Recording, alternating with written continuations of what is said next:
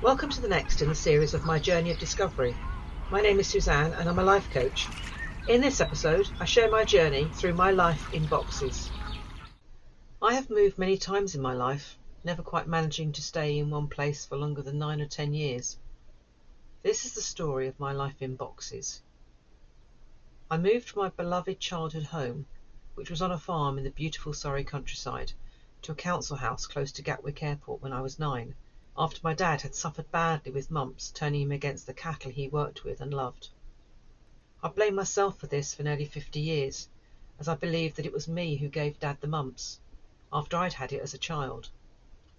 But recently, during a period of therapy, I was challenged about this, and after finding my mum's little red book, where she'd recorded all our childhood illnesses, I found that I was not the cause of Dad's illness at all. Yes, I'd had mumps first, but it was months later that Dad went down with it. The knowledge of that was like a great weight lifting from my shoulders. I had been carrying that guilt since I was 8 years old, and the knock-on effect from this was to unravel more mysteries about my childhood. These mysteries are still too raw for me to openly talk about, but I will, when the time's right for me, share them with you. The next move was from our council house to the first and only house that Mum and Dad bought together. This move involved Mum, Dad, my brother and I early one Sunday morning taking a corner each of my Dad's much-loved greenhouse and walking it the half-mile up the road to the position I believe it still stands in today. This was quite a spectacle, with the local paper shop owner stopping his car in disbelief at the sight. This was to be our family home until my Dad passed away. Many, many memories were made there, both happy and sad. My third move was to move out from the protection of my parents and into my first home with my future hubby. Gosh, what a shock that was, as at 19 I thought I knew it all. Fact was, I hadn't got a clue. Thankfully, I've always been very practical, and so when the washing machine needed plumbing in, I was able to work out how to do it. Good job too, as there wasn't Google back then. But I didn't much like laying on the floor inside the MFI wardrobes as hubby was building them around me. I'm sure there must have been a better way to do that. Then, at 22, a massive reality check. I still remember the sudden dawning of realization that this little bundle laying in the crib beside my bed was totally dependent upon me. I was the only one in the world that this baby girl could rely on to feed and keep her safe. Gosh, I was a mother. A few years later we moved out to a village with our first daughter and another one on the way. What a day that was. Parents everywhere. All well-intended help, but in the end far too overwhelming, and I burst into tears when things just wouldn't work out right. The hormones were blamed rather than the fussing that was going on around me all day. This house was the best and the worst. Our family grew and blossomed. The house was extended and modernised. The garden landscaped and became a fabulous playground for our children and their friends. But then it was torn apart. Holes quite literally appeared in walls and doors overnight, after the previous night's arguments. How did we ever think that our girls would not be affected by what they heard and saw? The next move involved my car being packed with suitcases and toys, and the short journey to a rented cottage in the next village. Here there was peace and time to breathe. The girls became children again, playing, laughing and happy in their surroundings. One of the first jobs I did in the house was to clean the windows.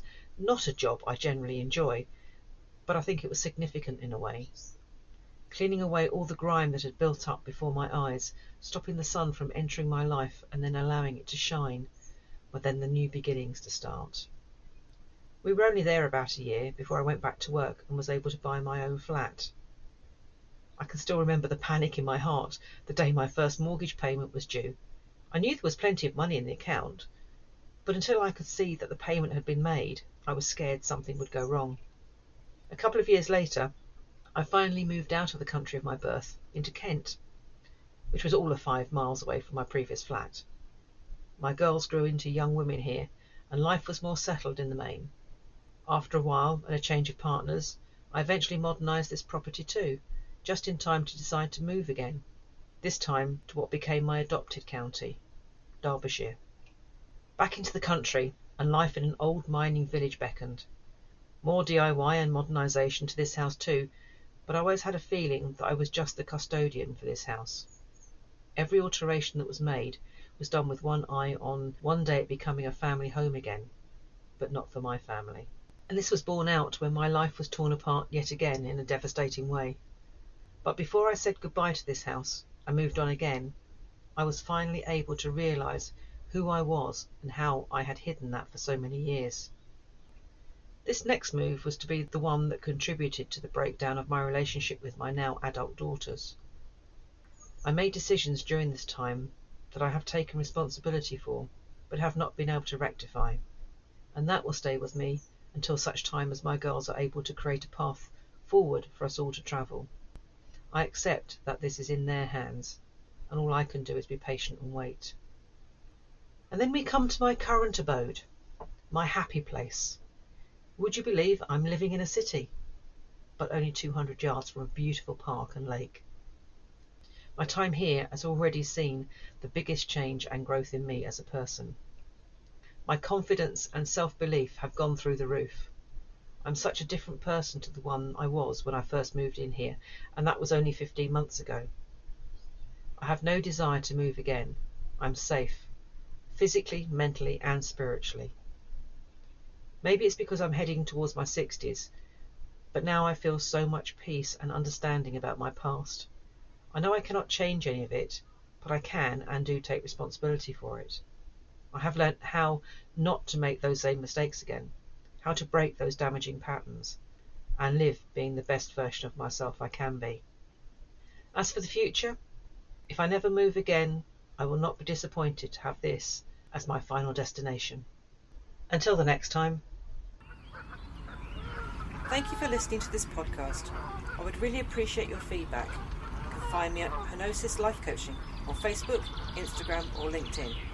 Join me again soon for the next in the series.